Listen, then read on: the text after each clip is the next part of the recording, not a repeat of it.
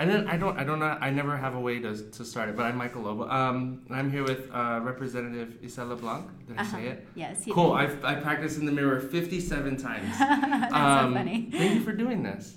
I really wanted you on because again, and we were talking earlier, but it was a recording. But I really want to talk to people in the community who are doing great work or who are passionate about what they do. And then also, there's a dude in the White House who's making it really awesome for everybody right now. So as a spoiler alert, as a woman and as a woman of color, I thought it would be really great to get your story of your journey to where you are now. Yeah. And talk about that. But just a second ago, we were talking about if it's cool to talk about the computers. Is that cool? Yeah. Whatever. We can go. You might get sidetracked and then find an interest in something else. I'm flexible. Yeah, cool. And then, but we were talking about screen time with the kids. Yeah. And with our kids, we have the computers, and it's 15 minutes max. But 1 day a week, you said. 1 day a week. Yes. Yeah, every Thursday. So the kids get super excited. And what's really funny is they're so used to the touch screen on iPads and phones but we have the old school ones with the mouse. And so at first they were smacking the crap out of the screens. And we go, no, this is what a mouse is. And then they took it and they would rub it on the screen. I go, no, guys, come on, hold on. So then it took a few days to... that's amazing. Yeah. But wow. And then when I talk to kindergarten teachers, they talk about how the fine motor skills have really declined over the years because it's just touchscreen. Even with the mouse, using it to move it along with the arrow, there is some importance to it. And even writing, because now there's a lot of writing programs where you just kind of write with your finger, but it's different from holding a pencil or a marker. But yeah, that's just what I want to throw out there. So I guess going all the way through time, who were your parents? What were they like? Because they're supposed to mold who you are, shape and mold as us. A person. Yeah. So. Okay, so a couple questions, right? Like my journey and then my parents. So it's all tied together. Cool. Yeah. We'll go wherever you want. Yeah. Yeah. So part of my journey is, originally I'm from Guadalajara, Jalisco, Mexico. I was born and lived there till the age of 6.5. Mm-hmm. And then at 6.5, I can describe every part of my journey from leaving my house to going to the airport to hop on a plane to come to the United States. Mm-hmm. And in those moments leading up to the journey, I had this really bad feeling that we weren't going to come back. Mm-hmm. It was just this sense, and we sure did not. So we ended up coming to the United States. My mom and my dad, at that time, we had 3 girls. I'm the oldest of 4. Really wanted their daughters to have a better future. And as immigrants, especially from Mexico, they wanted us to have a good education. They knew with an education that we would be more successful than them. My dad was a carpenter. He did beautiful woodwork, an artist to some degree. And then my mom, up until that point, had been a homemaker. And my life really changed as soon as we landed in the United States. And what's interesting is I always talk about before going to Oregon, we stayed a few days in Los Angeles, California with one of my mom's friends. And I can describe like every moment of that journey, including the time that I spent in California, including buying my first generic Barbie doll at Kmart. Awesome. However, what's crazy is I have no idea how we got to Oregon. It's a very vague memory. Yeah. Because as a 6.5-year-old, suddenly I was thrust into this completely different culture where English was spoken. I was in a classroom with mostly English speakers, mostly kids that didn't look like me. There was this one little girl that was my translator, and she was the only Spanish speaker in the classroom, eating meals that I was unfamiliar with. Yeah. Right? Because I was used to, we call it Mexican food, but that was my food, right? Tacos, tortillas, arroz, frijoles, and then to go from that to like a weird version of rice and other things. And then I lost my mom to the potato fields, right? So when I was in school, my mom and dad would be home sleeping. And then by the time I got out of school, I became like the caregiver of my 2 younger sisters, and my mom and dad were not present. We lived with my uncle at that time, but it's not the same thing, you know. No. Having your mom with you 24/7. You know, every night when we were in Mexico, we would say our prayers. I could recite every Mexican prayer. Yeah. We didn't read books. We prayed. Yeah. And then to suddenly have that go away, where you were tucking yourself and your sisters in bed, I didn't realize how traumatizing it really was to me. Yeah. And so we were in Oregon for a few short months. Then from Oregon, we bounced around to Illinois, lived there for a few short months, and then went to a small town in Wisconsin called Stoughton, right outside of Madison. Mm-hmm. Actually was there probably close to 3 years, which is probably why I don't have an accent. I was surrounded by beautiful white kids, no Latinos. My sister and I were the only Latinos in the school. And by that time, my little sister came along.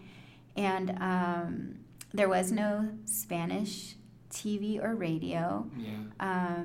But I have to tell you, like, I loved being a student. I love school. That's why I'm passionate about education, because it was the first time I got to experience things in that school system that I would have never experienced if it hadn't been. It was the first time. I remember you said you're in art and theater. Uh-huh.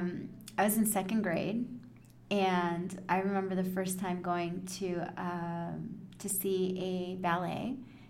I remember walking in the theater and just being amazed by all these seats on the stage. Yeah. And then sitting in the 2nd row, 2nd seat in from the left. And then all of a sudden the music starts blasting. Ooh. And then the ballerinas start just bouncing in from off somewhere. And it was so beautiful. And it was a Nutcracker. Mm-hmm. It was the first time I got to see the Nutcracker, and just what a visual and experience, but also the music and the beautiful people dancing and their costumes. It was enormous, and it was all of those rich learning environments that allowed me to really have a love for learning. Mm-hmm. And to jump to my mom and my dad. So my dad, you know, back in the day when I was a kid, we actually had door-to-door salesmen. Yeah. And there was a gentleman that came to our door, and my dad bought us the best gift. It was a set of encyclopedias. Most people don't know what they are anymore. No. Yeah, what is that? Yeah, what is that? It's it literally allowed me to travel the world and outer space mm-hmm. and learn about people and art and things and culture.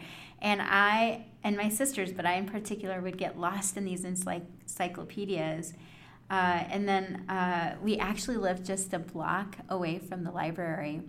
And I remember going to the library, and I just loved the smell and seeing the dragons and the palaces. If you've been to a library, especially like a kid's library, they try to really make it up. And I remember sitting at a table and grabbing a book and just kind of really getting lost in the book. And a librarian came to me and said, you can check out the books. And I had no idea what she meant. Mm-hmm. So allowed me to start checking out books. But it was really those dang encyclopedias that really allowed me to get lost in loving learning and experiencing things that because we were poor, didn't know it, right? Because as long as, if you're a 7-year-old kid, and as long as you have love, food on the table, and a roof over your head, mm-hmm. you don't need anything else. Yeah. And that's what even though my mom and dad were working a lot, and I really didn't get to see them a lot, I knew they loved me. Mm-hmm. And my dad, man, he was a fighter, right? I think it was in high school. He embarrassed me. Parents. Of course. Parents embarrass us. I didn't appreciate him. Unfortunately, I have lost both my parents. And I have, a few regrets. But my dad, I remember dropping me off at school one day, and he was wearing this shirt that said, "Who's the illegal pilgrim?" with a big Quaker pilgrim on that shirt. Yes. And this was unusual in the 80s, by the way. And then, and so my dad was openly a fighter, and my mom was a different kind of fighter. She was very quiet, always was watching and listening, and then when necessary, when somebody pushed her buttons, she would defend. One story on that one is I was 12 when we moved to Arizona. I was 10 when we moved to Arizona, but when I was 12, my mom cleaned homes. That was what ended up being from off the potato fields to the taco shell factory to suddenly cleaning people's homes. We would go and help her in the summers, and I would be doing a terrible job cleaning the sink while she would be scrubbing away at the tub or the toilet. And one day the homeowner walks into the bathroom and she's like, "Oh, Aurora, I see you're teaching your daughter tools of the trade or whatever." And my mom, literally, who was on her knees cleaning, gets up and kind of looks at her and says no. In her very broken English, says no. She's here to learn what hard work is, so she'll stay in school. Yeah. And just seeing this woman who rarely said anything get up and kind of be like, "No, you're wrong." Yeah. And it was pretty powerful. It was those, we all have them, those little moments where our parents, we're reminded of their humanness. Oh, yeah. Yeah, definitely. Being 6 and coming, what did your parents tell you was happening? And going to all these places. Yeah, so it's so interesting. I remember going to the office where we got our pictures taken for our visas. Remember that moment, and we were just anticipating this journey, right? This journey to visit an uncle in this foreign country. Mm-hmm. But as a 6.5-year-old, I just had the sense, because the way we were, we were kind of putting everything away in our house. Mm-hmm. And I had a few little trinkets, and I remember burying them in this small garden that we had in our patio, and it almost felt like a burial. Yeah. I don't know. Kids know. They're great perceivers of things. Yeah, they really are. They'll sometimes I'll just be having a terrible day at work, and then one of the kids will go, "Michael Lobo, you look mad." I go, "What? Do you need a hug?" And they'll just give me a tiny little hug, and I just feel so much better. I'm like, well, I still have student loans, but I'll take this tiny little hug for now. And it's super sweet. But yeah, kids are very intuitive, and then that kind of goes in with the education and the development of them. Is I always run into parents who kind of think kids are dumb, and kids are just whatever. I'll just drop them off here, and you'll keep them alive, right? Until I come back. I go, but they can learn stuff. They can do stuff. They feel. They understand all these things. And I think now it's changing. Now that we're trying to figure out more about education and their development. Which is crazy that you're even saying that. We're in the 21st century. Yes, we're barely starting to figure that out. How important education is. And even then, I was in education committee 2 weeks ago. And we were talking about collecting data for kindergarten on different things. And I was like, collecting data. We already have the data. We already understand why kindergartners or why kids are not reading well by 3rd grade. We already know the data. Yeah. The first 5 years of a child's life are the most critical. Yes. Yeah. Right? They are sponges. As parents, as caregivers, we are shaping and molding who they're going to be. And I used to do parenting classes, and so the best example that I would give to parents is our kids at that age, when they're 1, 2, 3, 4, and 5, have this amazing imagination where they visualize themselves being many things. Astronauts, right? They're engineers, they're architects, they're scientists, they're teachers. And what we end up doing as adults is we end up taking away their capacity to imagine their true potential. Yeah. And it's sad when I'll go to, we'll go to a restaurant, and then there's a grown-up with a kid, and they give them their phone. Yeah. And they sit there. They don't even try to talk to them. And also in our infant room, when we get the new teachers come in, a huge note I've always heard that they get is they're not talking to the babies. And then they say, "What? You can talk to babies?"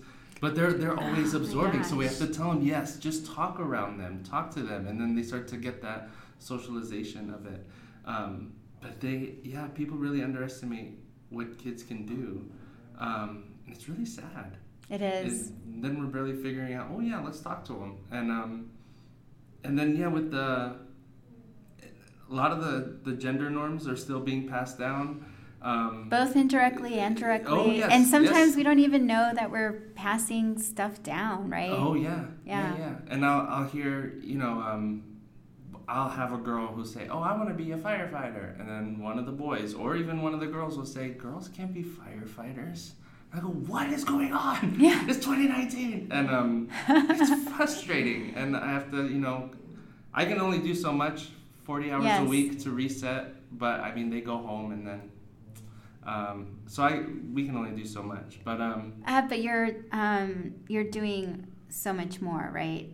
Because kids will always remember those teachers who have had such an positive impact in their lives.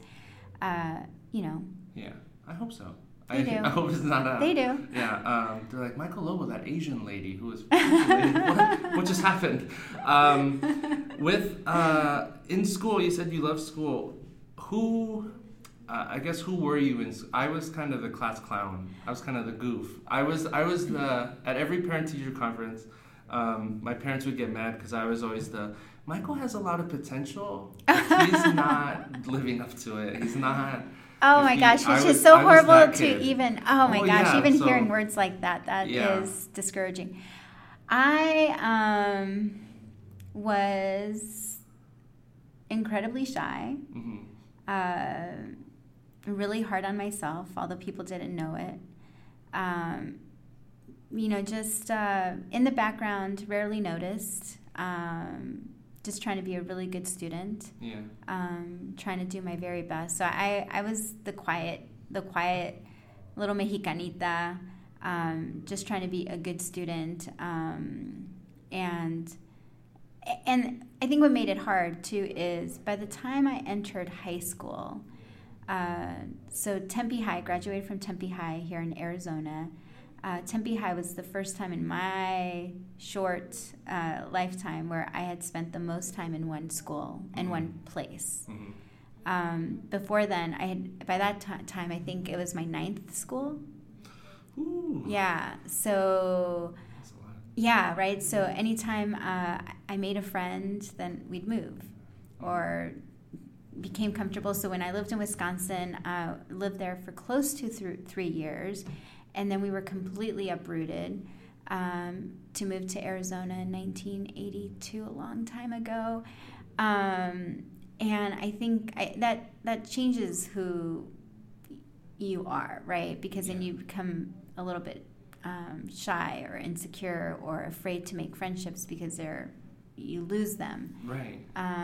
So I was the quiet kid, the well-behaved kid, rarely in trouble. Yeah. Really never got in trouble. Too embarrassed to try anything. Too embarrassed to even talk to boys. So that's who I was. Why were you? You said you were hard on yourself. Why were you so hard on yourself? Because I think kids are, right. Kids want to. So I remember. Not like today, but back in the good old days, we would take the Stanford Nines once a year. That was it. Yeah. But there was no pressure, right? There was no pressure. I just remember we'd have to take these tests. And in the summer, we would get the results of the test. And I always remember looking at the graph. And the graph would say, it would have you and where you fit in the line compared to the national and the state level. And I remember looking at that and going, "Oh my God, I'm terrible at math. I need to do better." So then I would work really hard in the summer, and then too embarrassed to ask questions. Yeah. Right, so hard because it's and then you'd ask a question, and I remember turning all shades of red because if in those moments it felt like a stupid question or. Teachers sometimes would have a way of maybe not saying it. That's why I say kids are great perceivers of people. But you knew it's oh, okay, I guess I shouldn't have asked that. And so just hard on myself in that I think I was always aware of not wanting to be foolish or look foolish. And it didn't matter. I wouldn't do anything to look or be foolish, but it always felt like so it was just the insecurities, I guess. Yeah. How was with the insecurities and everything, being the oldest? Mine is, my older sister grew up in the Philippines her whole life. So I was the oldest because my two little brothers. Oldest here, but not technically. It was weird. It was really weird. In birth, but yes, I gotcha. So, and I was kind of the dum-dum where I would go get in trouble, and then my brothers, let's not do that. You were always experimenting. I was not the dum-dum, just experimenting. Yes, experimenting. Thank you. I'll take all the compliments. And then my oldest sister is super smart and achieving all this stuff. Because she learned from you. Oh, no. You're talking your older sister. My older sister. My older sister. Gotcha. And then, so how was the chemistry with you and your sisters? So I'm the oldest of 4 girls, and we get along really well. Like, I love my sisters. I care about my sisters. There was a period in time where high school is a little bit harder, right?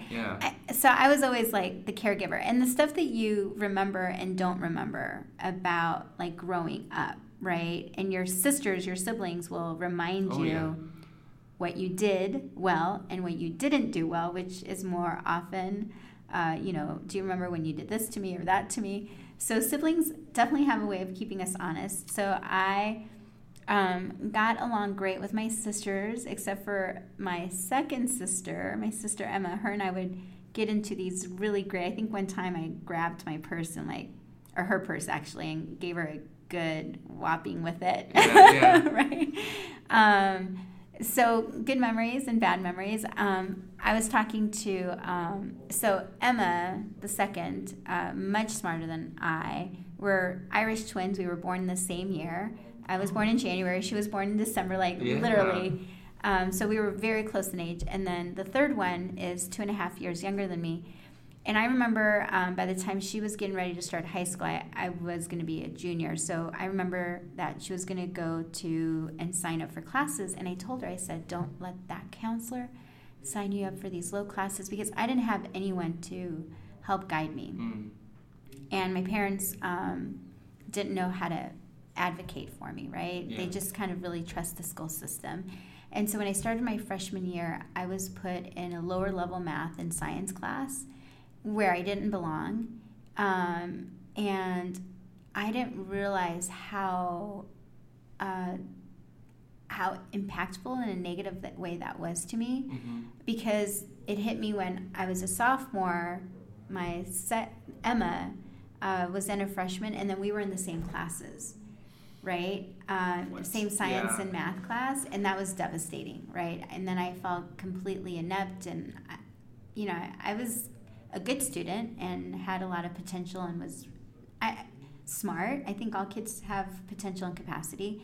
So it really devastated me. So Norma kind of was like I was a terrible test taker.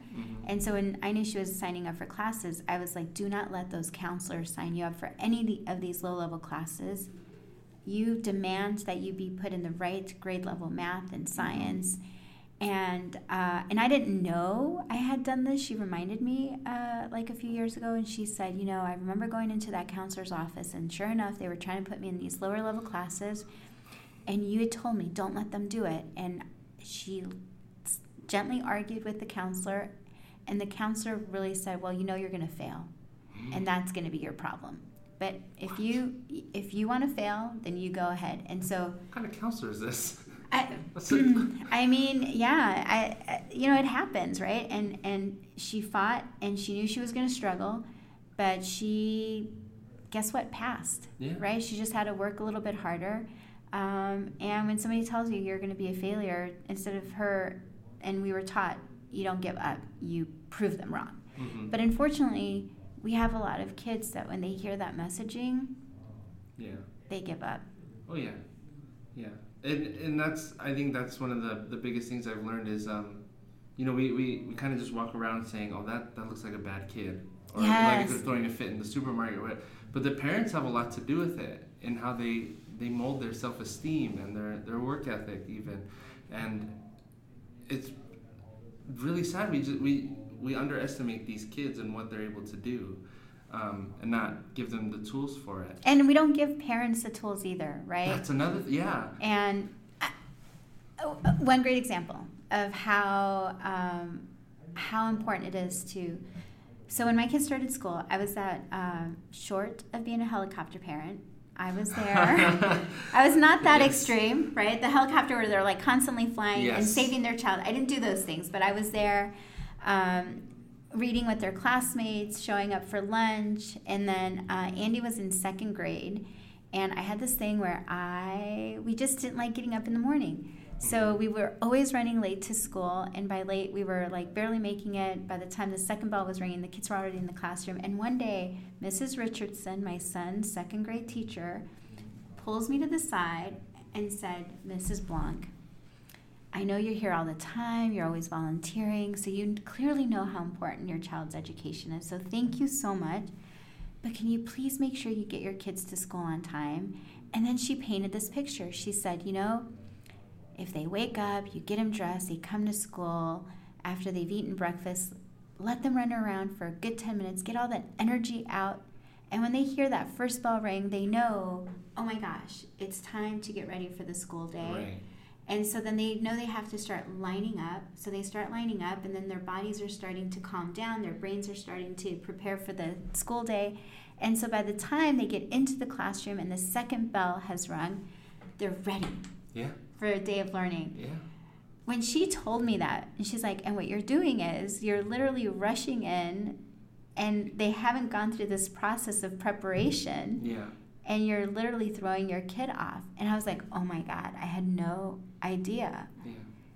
Just because she took a few minutes to thoughtfully and gently explain to me how I was kind of impacting them, and I was involved, right? Yeah. But I just needed that extra tool of learning. Mm-hmm. Yeah. And it's... and then we just expect parents to know just because we're adults. Yes. And adults have it figured out, so it's cool. And it doesn't matter if you're college educated or not. Right. We still have opportunities for learning. Yes. Yeah. And then, so you went to Tempe High.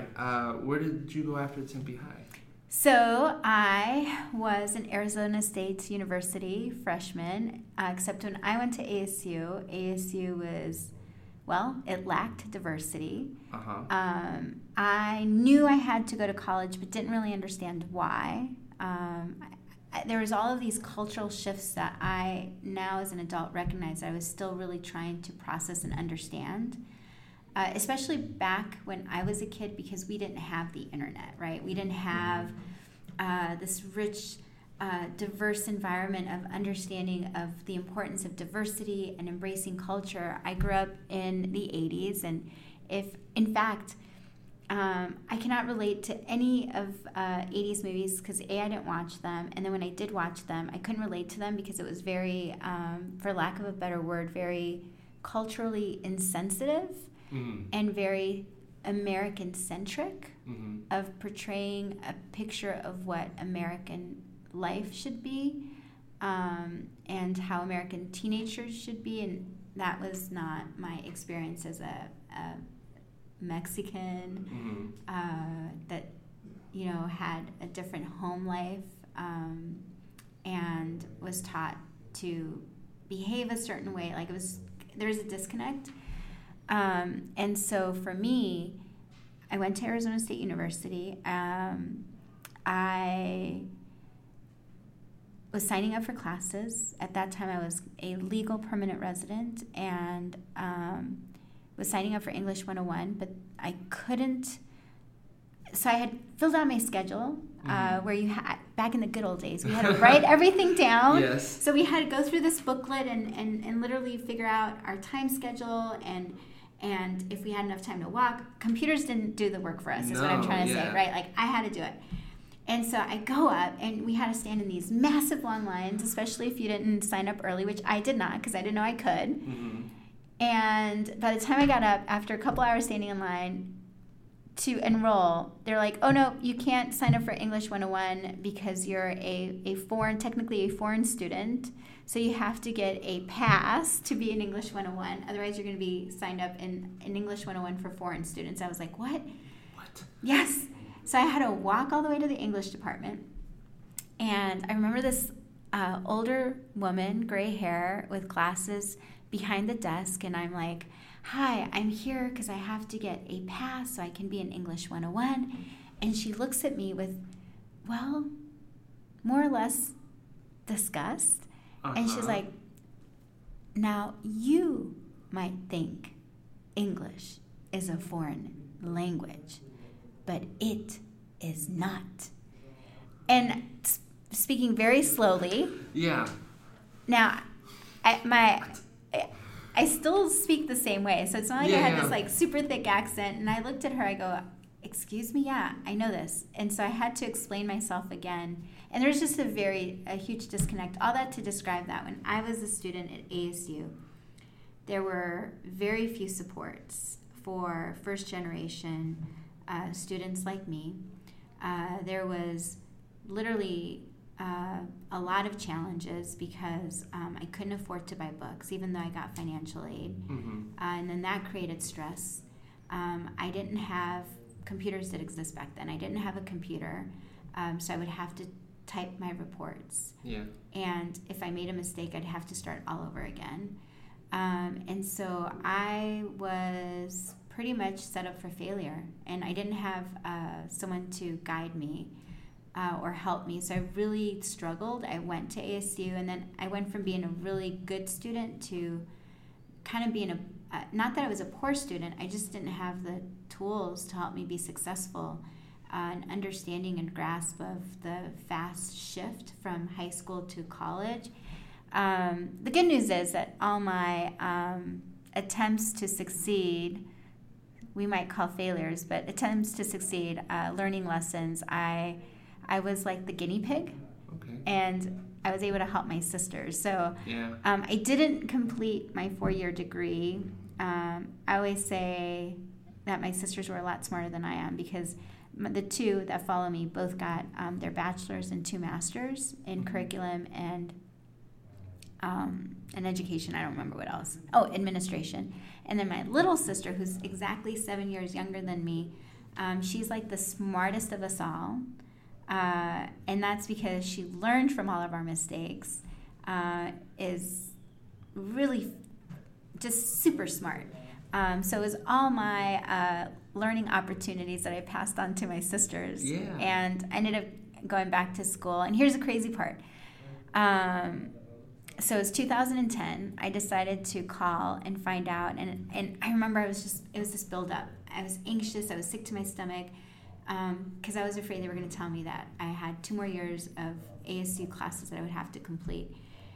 Because that's the message I had been receiving during all those years that I was an ASU student because I had done so poorly.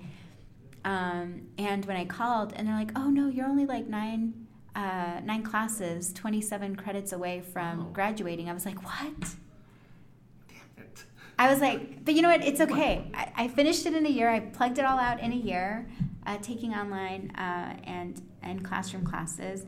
And it was a great experience, and I don't regret having been a bad student in my early 20s and going through the process and getting my degree in 2011, I think, yeah. Yeah. And that was family studies? Is that family and human development. Family and human development. Yes. Why did you pick that? I was always interested and had taken a lot of classes around early childhood development. But I got to tell you, back in the day, in the 90s, when they were teaching that stuff, it was really boring. Not great, right? And there was some research, but now I think there's just so much more. It's so much better. It's done. I was interested in relationships, family and human development, and landed on it. Yeah. What I've always noticed with just people I know in college, there's this huge pressure to know what you want right away or know what you should do. and what you have to become. And so then they're freaking out because they don't know. Yeah. And I always, because I'm in a fraternity, and so the newer, younger brothers, I always tell them, it's okay. Just take your time. It's a journey. And I was psychology for a while at Phoenix College. Then when I transferred to ASU, and then I started really loving theater. I couldn't take any theater classes without being a theater major. So I had to add it for interdisciplinary studies. So I was psychology theater. And then in just jumping around different stuff, I was taking a few family and human development classes. And so then I added it as a minor. So I was in school for a super long time. And then I finally graduated. But, there's this pressure to finish in 4 years and to finish and just get it out there. And so that's really cool that you went, even if you didn't go back, you're still taking this journey through life. Yeah. Figuring yourself out and even figuring out your effect on, your siblings and the people around you. Yeah, it's called a lot of self-reflection and awareness. But, to your point, though, when I do talk to young people, I always ask, because I think that is part of what happens. Like, as parents, we want our kids to be successful, and we are living in this very capitalistic world that's driven and centered around money and making sure that you have a high-paying job. Yep. That's going to pay for the bills, blah, blah, blah. And I was guilty of it, and I feel bad, my oldest son. But here's the thing. At the age of 8, 9, and 10, before we're shaped and molded in a way that is driven by your parents' desire of who they want you to be. Mm-hmm. You were saying that you were like the class clown, right, in school. So you were your authentic self in those moments, which was to entertain and either bring happiness to people, right? And so that's why you have a passion for theater. Mm-hmm. So I always tell people, when you're that age, you authentically have an idea of what you're passionate about something. You want to do something, right? But then adults get in the way and screw it up for us. So I say, think back to when you were young. What were you passionate about? Like, what did you really love and enjoy doing or enjoy playing? And then, so that's one. Or I always say, what's the problem that you want to solve? I've heard that one from someone. It's like, it's a different question versus what do you want to be when you grow up? Yeah. Right? What problems do you want to solve? Who were you authentically, and what did you authentically enjoy as a 10-year-old? Yeah. Or an 8-year-old? I love that. Yeah. That idea. Maybe I wanted to be a brontosaurus earlier, but yeah, eventually, entertain, make people laugh. And it was. And we may not know it, right? It's the things that we do and how we play. I don't know. Yeah. With before your parents passed, what did they think, I guess, about your trajectory of where you were going? Because mine, we're Filipino, so we're supposed to be nurses, and my younger brothers are engineers, and my oldest sister is a nurse, and then I'm an actor, podcaster guy, and so that was a huge disappointment to them. But what were their views on how you were turning out? So my mom and my dad both passed away in 2007, 6 months from each other. And so it was, I was happy being a mom first and foremost and living the dream. And I certainly always felt some level of shame and embarrassment for having college, university be incomplete. Mm-hmm. But I remember when my mom was really sick, and I don't know, we were just talking, and I think I was expressing kind of like, like, sorry, I didn't turn out to be quite the right person.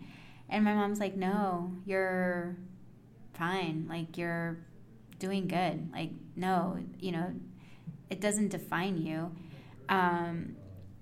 So I'm going to get teary-eyed. Ooh, sorry.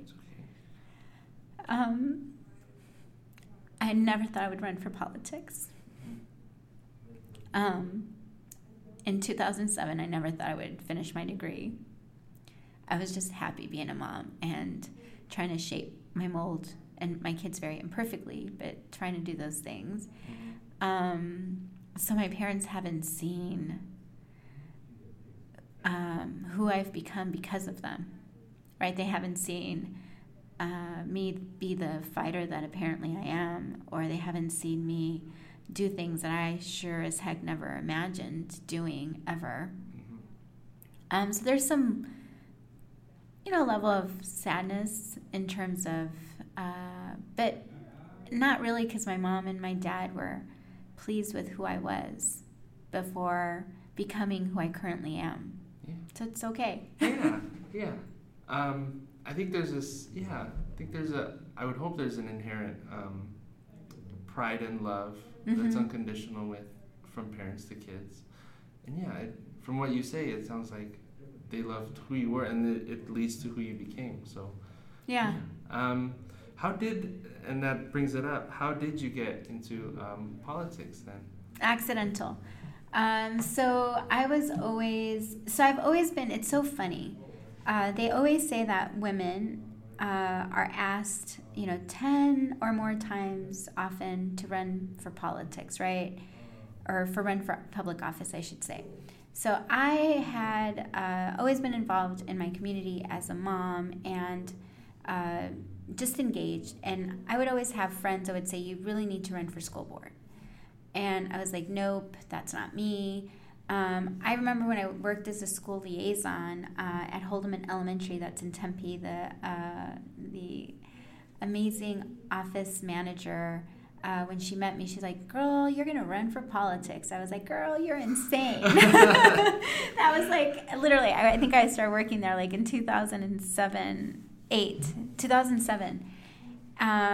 So people, I think, throughout the last 10 years, saw something in me that I did not see in myself. And in 2015, I went to a training because I was interested in learning about campaigns. I had helped in a couple campaigns by knocking on doors or making phone calls for candidates. And every election day cycle after 2008, I would take off a day from work to get out the vote on election day. So those were the little things I was doing. And one time I helped, I think they're now the Dream Act Coalition. And I remember it was election day in early 2012, I think. And I was watching all of these amazing young people just like running circles and getting people the information to knock on doors, to get out the vote, and that just inspired me. So I went to this training in 2015, really inspired by these young Latino activists, and I'm like, maybe I want to learn. And what I did not know, that it was actually both a campaign but candidate training. And so first day we had to sit down and do our stump speech. And I kid you not, I was sitting there, I'm like, well, number one, I was one of the older people there. There was a young man sitting next to me. He was my son's age. He was 19, right? And I think I was maybe the second or third oldest, but there was like 3 or 4 of us that were kind of like in our 40s, and then everyone else, maybe a couple people in their 30s, everyone else was like under 25. So I already felt out of place. And I'm like, why am I writing a stump speech? I'm not here to talk about myself. I'm here to talk about somebody else. And so I kind of was like twiddling my thumbs and saying, well, this is ridiculous. And then all of a sudden they're like, okay, we're going to break up into groups. Now you have to read your stump speech. And I was like, oh, crap. So I really have to do this. Yeah. So I bullet pointed, pretending like I was running for school board. And then in the groups, I got up and did my stump speech. And then the executive director at the end of the day was like, oh, my God, what are you running for? And I'm like, no, I'm certainly not running for anything. I'm here to help someone in their campaign. And she's like, no, you really need to run for something. Again, someone saw something in me that I did not see in myself. And so then that started to lead into questions. Well, maybe I should find out what it looks like. more of exploratory. Yeah. So I started exploring by finding out about my legislators, finding about what it looked like. And then, so that was in March when I did the training. Come December, my seatmates, Representative Salmon and Senator Mendez, came to me and said, hey, why don't you run with us? Mm-hmm. And I was like, hey, let me think about that.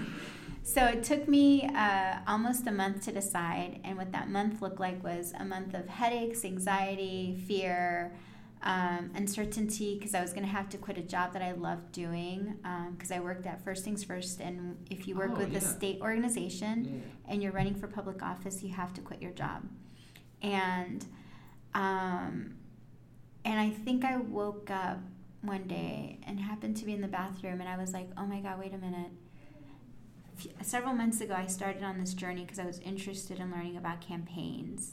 And so now I've been indecisive out of fear.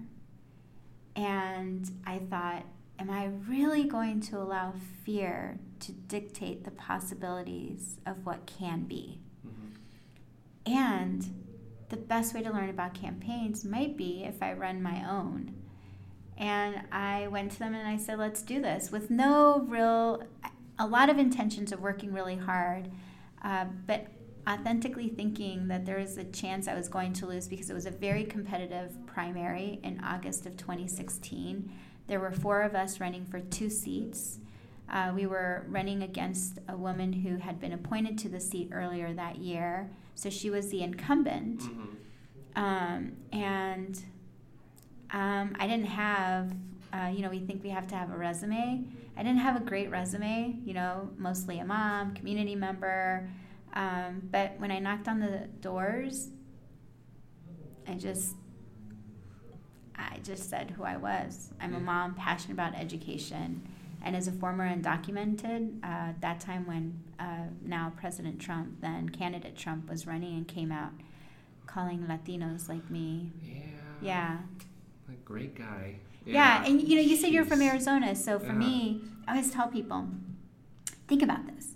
Arizona has been known for racist laws. Oh, yeah. SB 1070, which is a Papers, Please, the ban on Mexican American studies, because apparently if you're Latino, if you're African American, if you're indigenous, even if you're a woman or a child, and if you understand how people stood up to fight against oppression, continuously being reminded that they're less than, that the reason our country has some level of equity and has moved forward is because of people like us who have stood up and have demanded more. And in a state like Arizona, to have an undocumented win her election on the same night as President Trump, as scary as that was, because it is scary and it has been, and we've seen why over the last 2 years. There have been things that have really taken this country back. It still gives me hope, right? Some level of hope that, and it's created a shift and change. Like, this chaos has created a shift and change in people who are really paying attention, especially young people and people of color.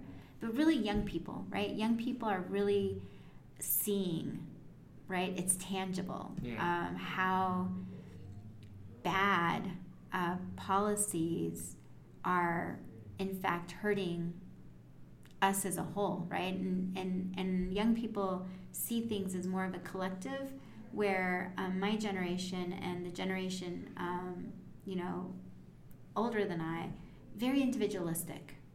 Very focused on I and me and having more power, right? Where young people are like, no, wait, this is our earth. Yes. Right? We need to do a better job of taking care of it. Anyway. Yeah. There was an accident. That's awesome.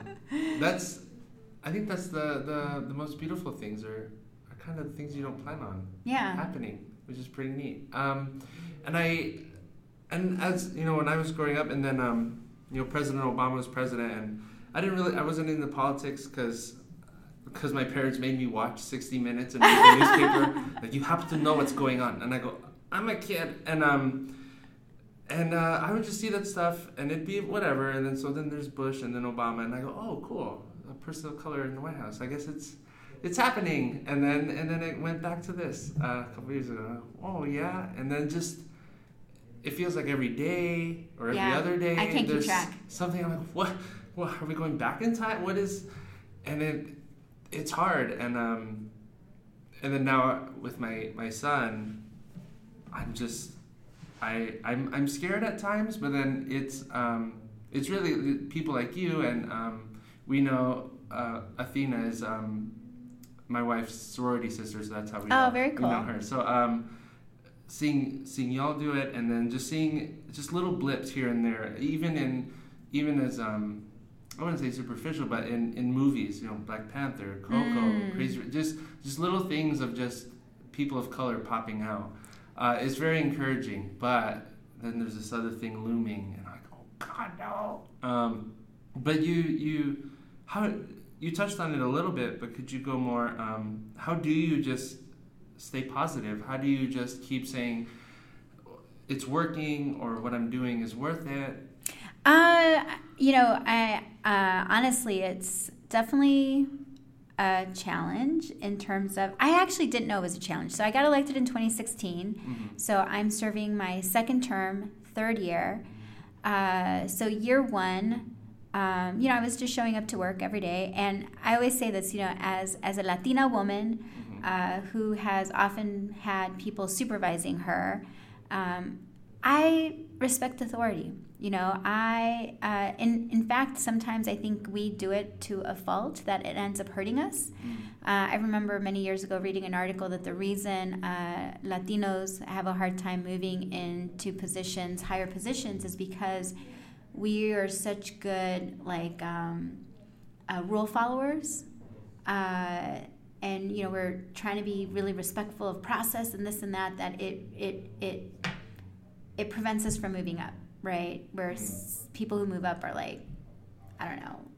doing bend the rules maybe. Bending the rules, or I don't even, not that all people who move up do that, but Latinos are stunted. Our ability to move up is stunted because of how we are trained to be really great at not, causing problems.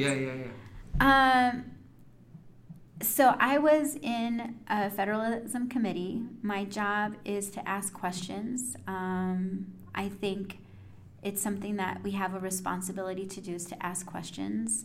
That is how I gain an understanding of how policy has a positive or negative impact.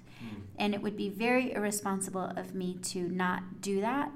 And I love to paint a picture when I speak, so I am not very good at debating policy language. It's complex, it's confusing, but there's a reason we want it to be complex and confusing, because if it's complex and confusing, people are going to tune out. Yep. They will pay little attention.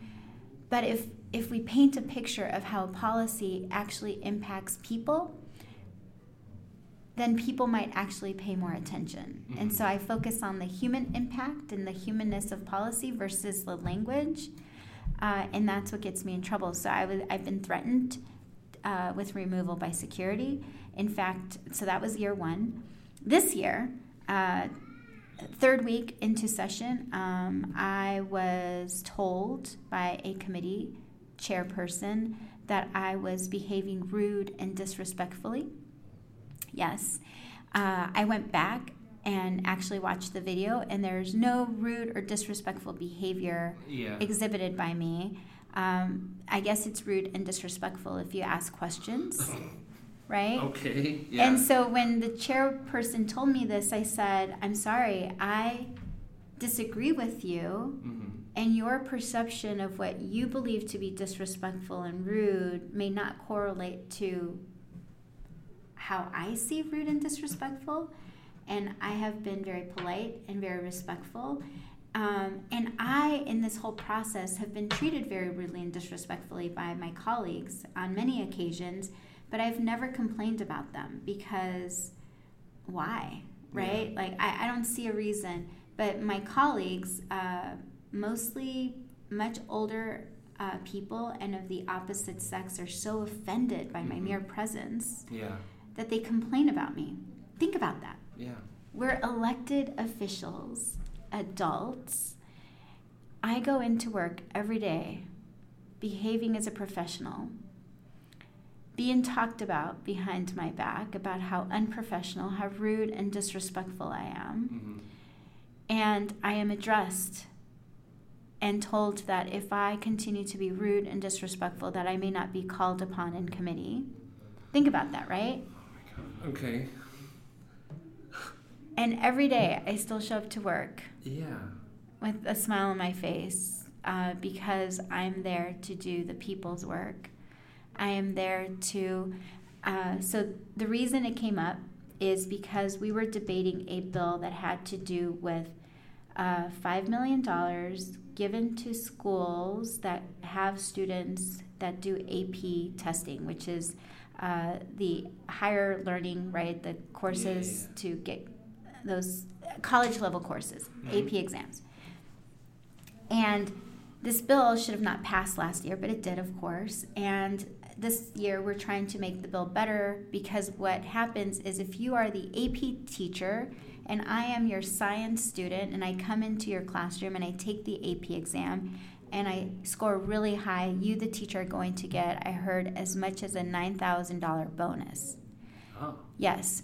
However, I'm a junior, and I've had all these AP teachers that have helped me in the process. But you, because you happen to be my teacher that year when I take the AP exam, you're the one that gets a bonus. Yeah. So they want to create some level of equity, whatever that means. So my argument or questions were related to how inequitable this policy is at all levels, right? Because the only people, in most cases, a large number of people that students that take AP exams are already very privileged people.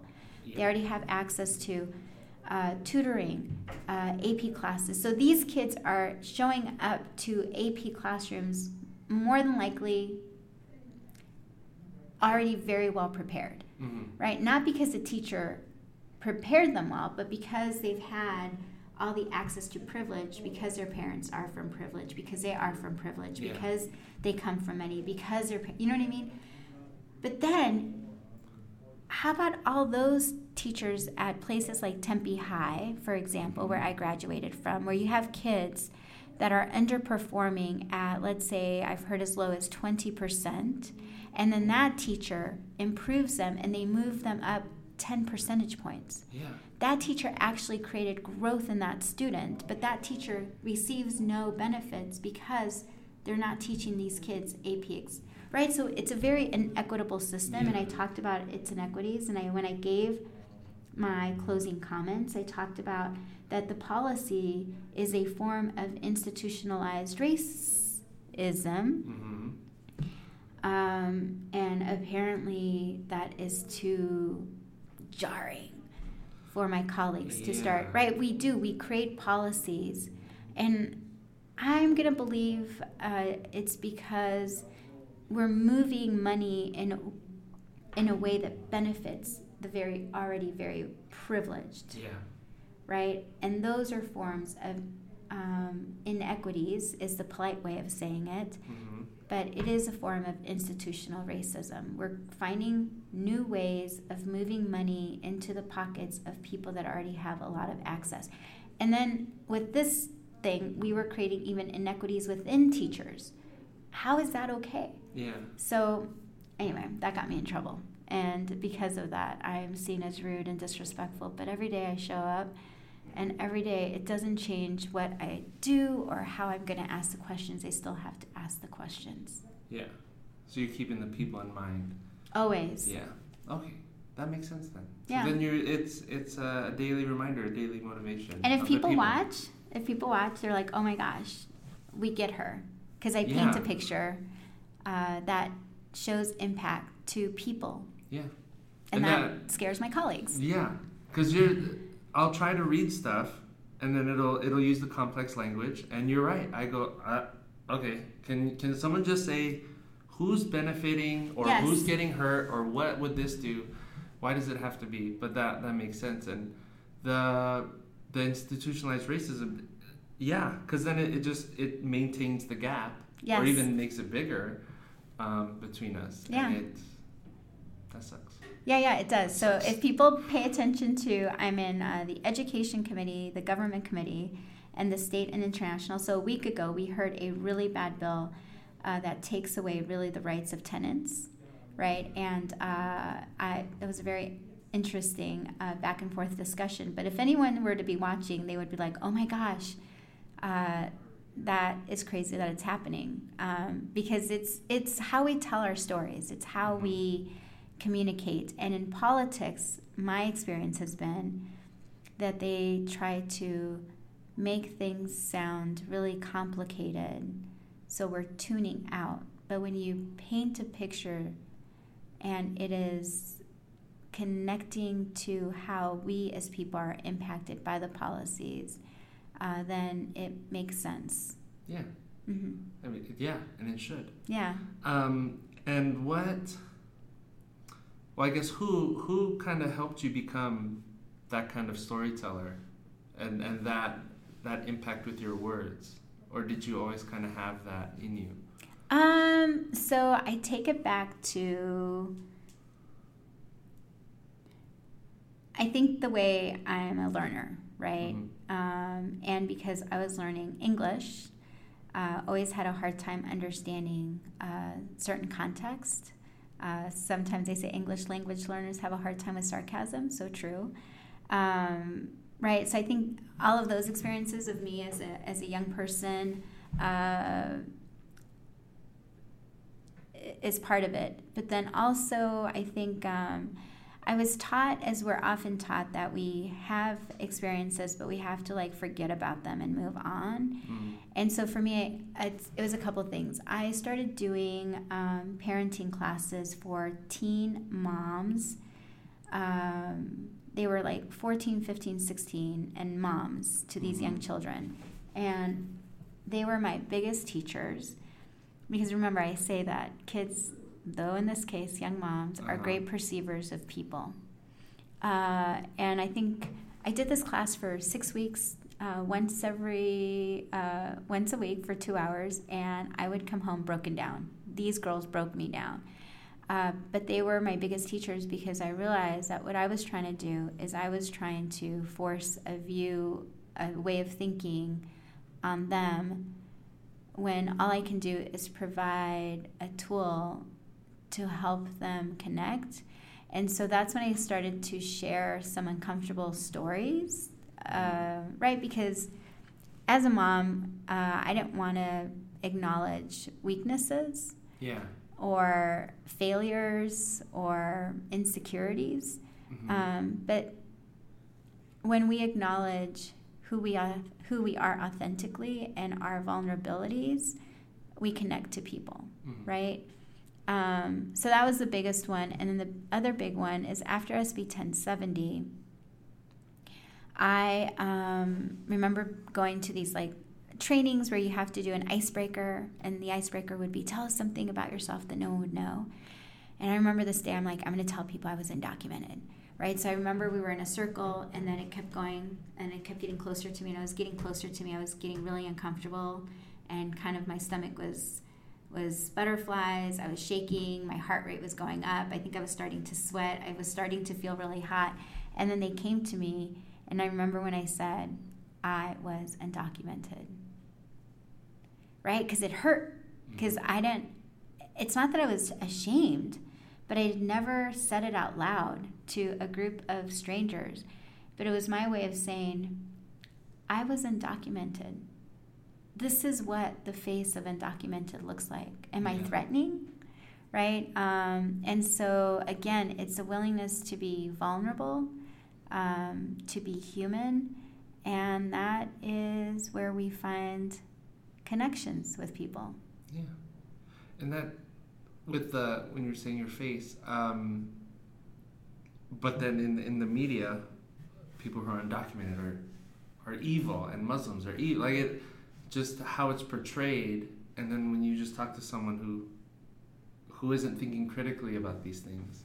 And then when you were talking about how, your colleagues might think you're rude, Serena, who's Mexican, and she'll deal with people at her school district, and she brings up the fact that it's that whole fiery Latina persona that is thrown on us. They're like, oh, she's just got a fiery temper. Yes. And she goes, no, I'm just telling you something. And it's that came to mind of just how, some people might carry these biases. Yeah, I guess. And just when they're dealing with people, even when you're just asking a question, yes. Oh no, calm it down.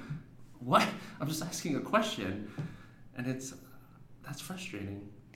It is, which means that we have to keep making others, because it's making them uncomfortable.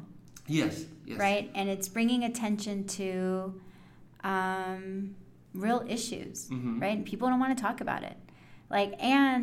So going back to that bill where I said it was a form of institutional racism, I was told mm-hmm. that I had called the sponsor of the bill racist, and I'm like, no, I did not. Yeah. So I actually went back to the sponsor of the bill, and I said, sir, and I think he was surprised. He wasn't expecting, right? And I'm like, I wanted to talk with you because I understand that you think I called you a racist. Let me be clear. I like you. I respect you. I don't think you have bad intentions.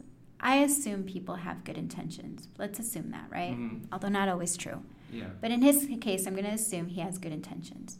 I did not call you a racist.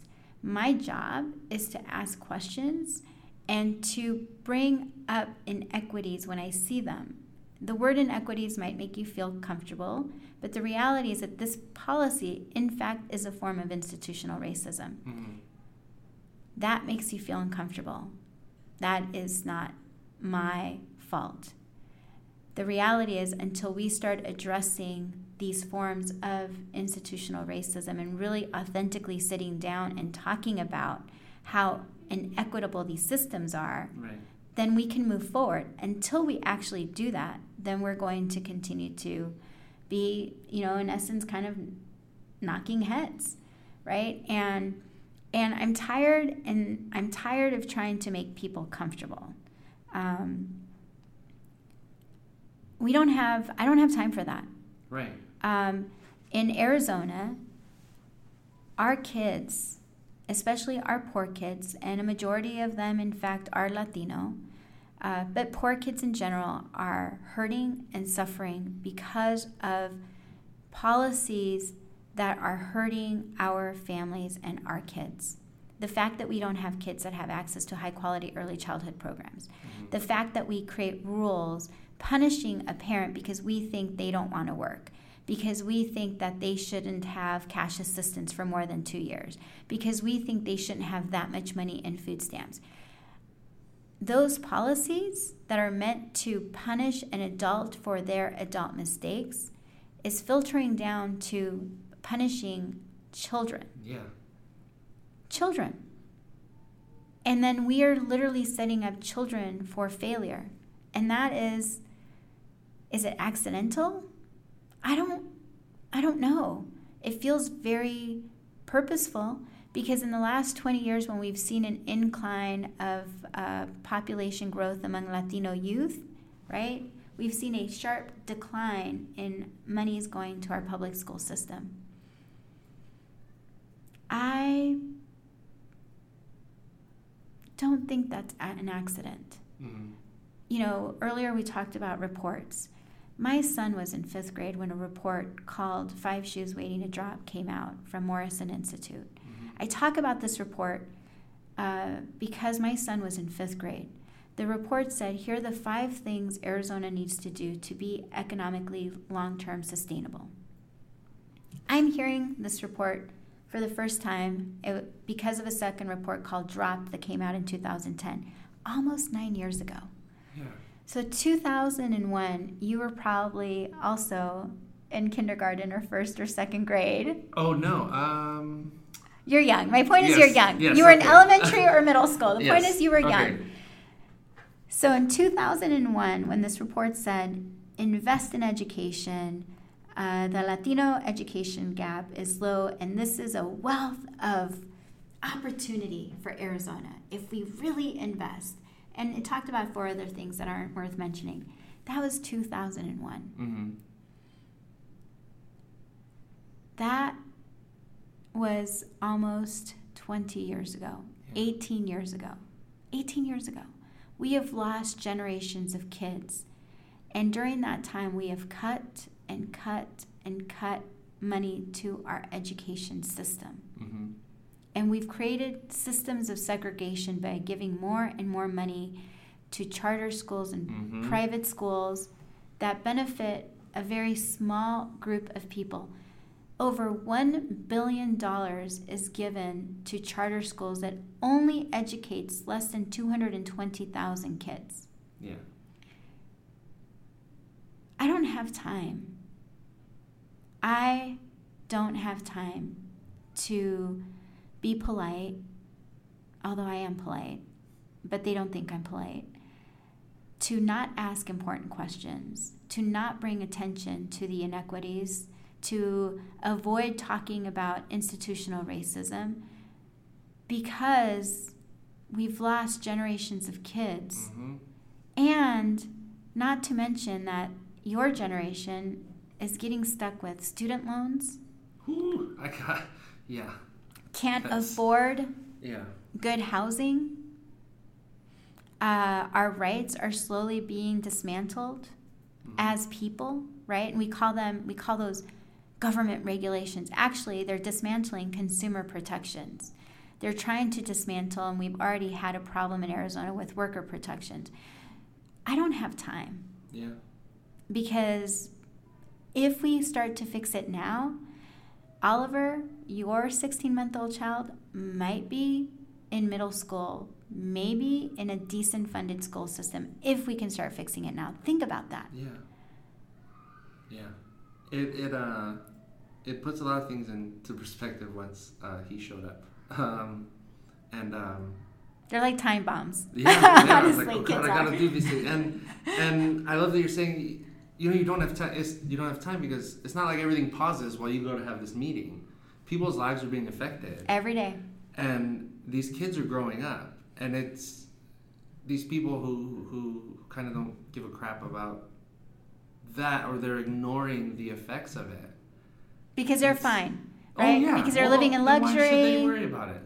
Because I got my bootstraps and I made it, so if I made it, you can make it. Well, you know what? The reason you're making it is because the laws are heavily in your favor to give you more privilege and access. Yeah. And that is why you've been able to carry on with your quote-unquote bootstraps, because you've been helped all along this way while we've...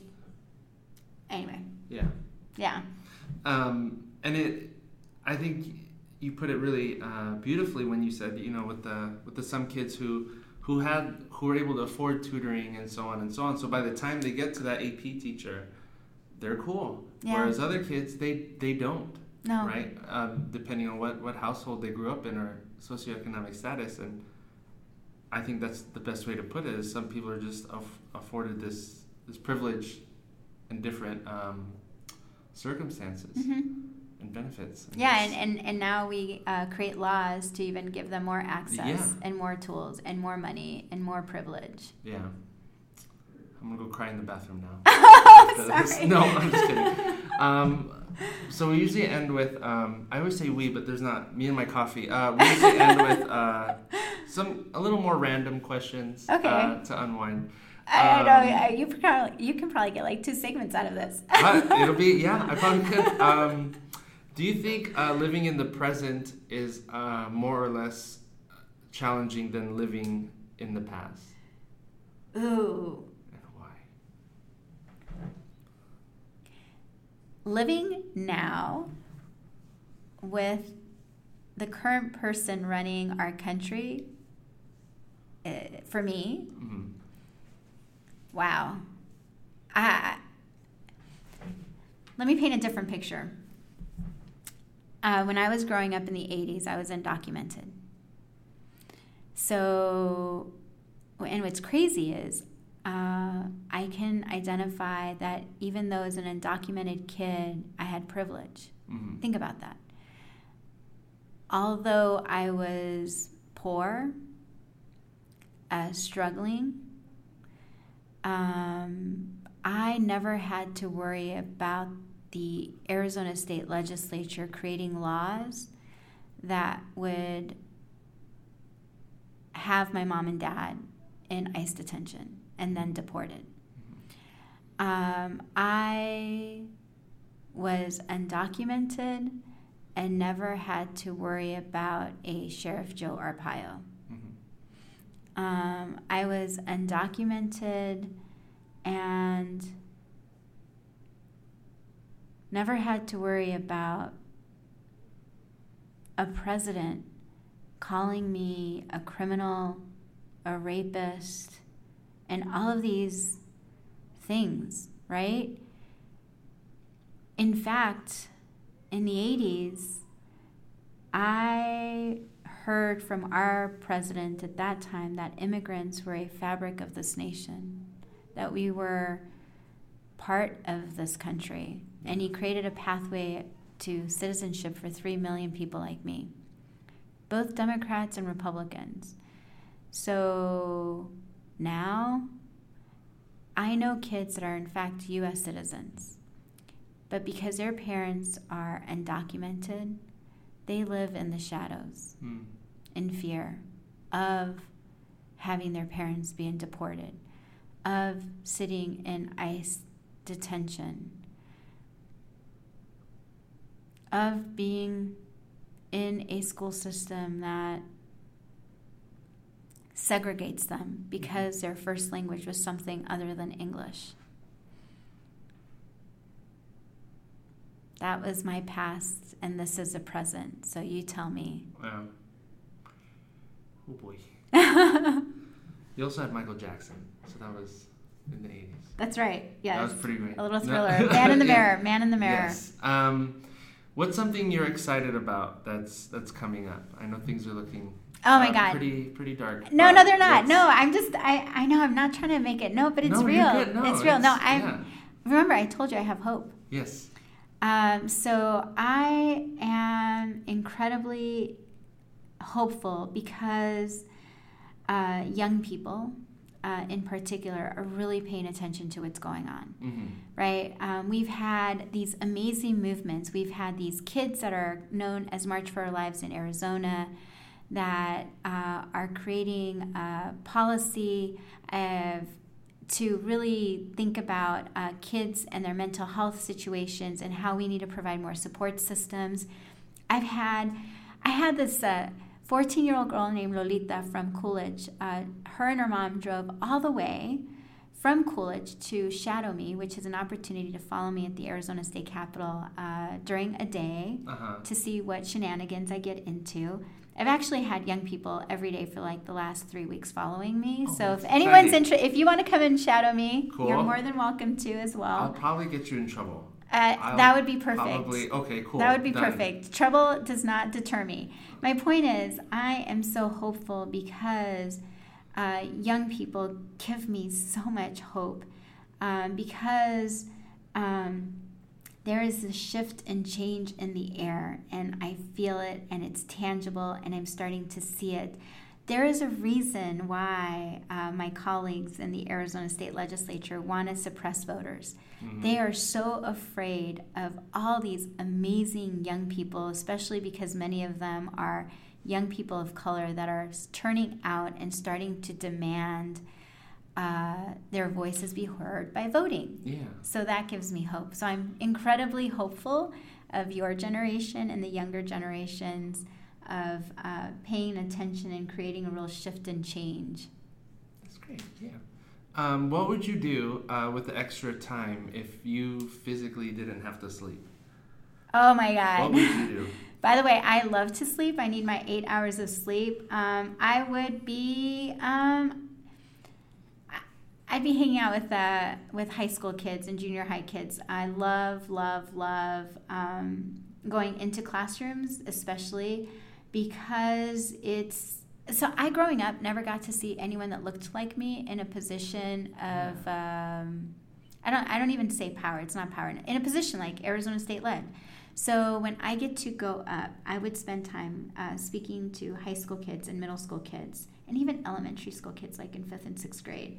And especially if it's a room full of young people of color, I get it, man. I grew up in poverty. I make myself incredibly vulnerable in a way that does feel slightly uncomfortable.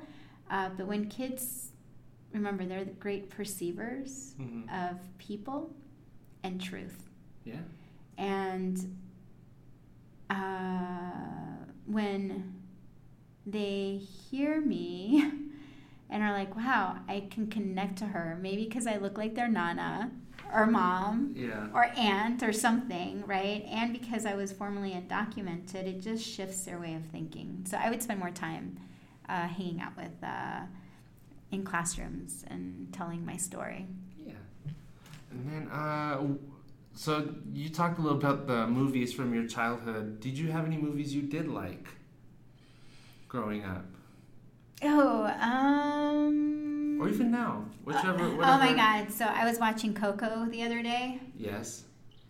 Tearjerker, man. Yes. So big fan. Oh, okay. How about if I tell you my favorite cartoon? Cool. I'm good with that. Avatar: Last Airbender. Is it really? Oh my God! I'm such a fan. Big, huge, freaking fan of that. It is so beautifully done. Yeah. And it talks about our humanness and connectedness and love and care and kindness. Yeah. I Hate My Life Now. That's been on my list of to watch because I did, I'll do different anime and cartoons, but that's still on my... No, you must watch. And that so one, mad. I would highly... I would watch that with my kids because they came out like in 2005 or 6. Yeah. My kids were little. It would be like our Saturday night. We would sit right in front of the TV and watch it. Gosh. It is like the best... when I think about it, I get goosebumps. That is the ultimate best. Not the movie. Oh, I was going to say you love the movie then. No, the movie was terrible. The movie was terrible. Of course That's they ruined it. Yes, yeah. No. The cartoon, amazing. Oh my gosh. It's like really, it's just so well done, and it's this human spirit and connectedness, and it has to do with like love and empathy and kindness and the struggles. Yeah. Yeah. That's awesome. And that's something now that he's going to eventually watch TV, and so I'm doing research on different things, and so like Bubble Guppies. I don't know if you're no. That's a super little kid, but I mean, but it's cool because it's 3 girls, 3 boys. They're all different people of color. One wears glasses, so it's really cool. So we're trying to really find diverse and well-intentioned cartoons, not like. There's some cartoons where it's like 6 boy characters and 1 girl character. I go, what is that? Yeah, That's terrible. And so, or the girl character is doing something delicate and the other ones are the tough ones. Yeah. And so, I don't want to show I grew up with all of that. Yeah, so, Avatar, cool. I will definitely look into that. And then, what music or music artist puts you in a good mood? So, if you had a hard day at work, what are you going to throw on? And then you're just instantly... I am so bad. I've been, so I feel like the last year I have foregone any English kind of music. So I've been... well, whatever gets you... So Alejandra Guzman, Gloria Trevi, Maluma, like anything that is a little Latino pop. Yeah. And maybe a little reggaeton on occasion. Little, okay. Yeah. Cool. And then... did you have a favorite music video growing up? No. So yes, I did. It was It was a Wicked Game. Really Chris Isaak? Yes. Oh my goodness. Chris Isaak, Wicked Game. Favorite song, Man in the Mirror. One of my favorite songs from the 80s. But Wicked Game was one of my favorite videos. And then there was another one. I can never remember. It was a beautiful video, but I can't remember it right now. Anyway, cool. So Wicked Game. Awesome. Well, thank you for doing this. Thank you. Okay, perfect. Yay, you win. No, I'm just kidding. Thank you so much again for doing this. Okay, but is your wife going to come back? Because I really want to do... So I was posting on Instagram.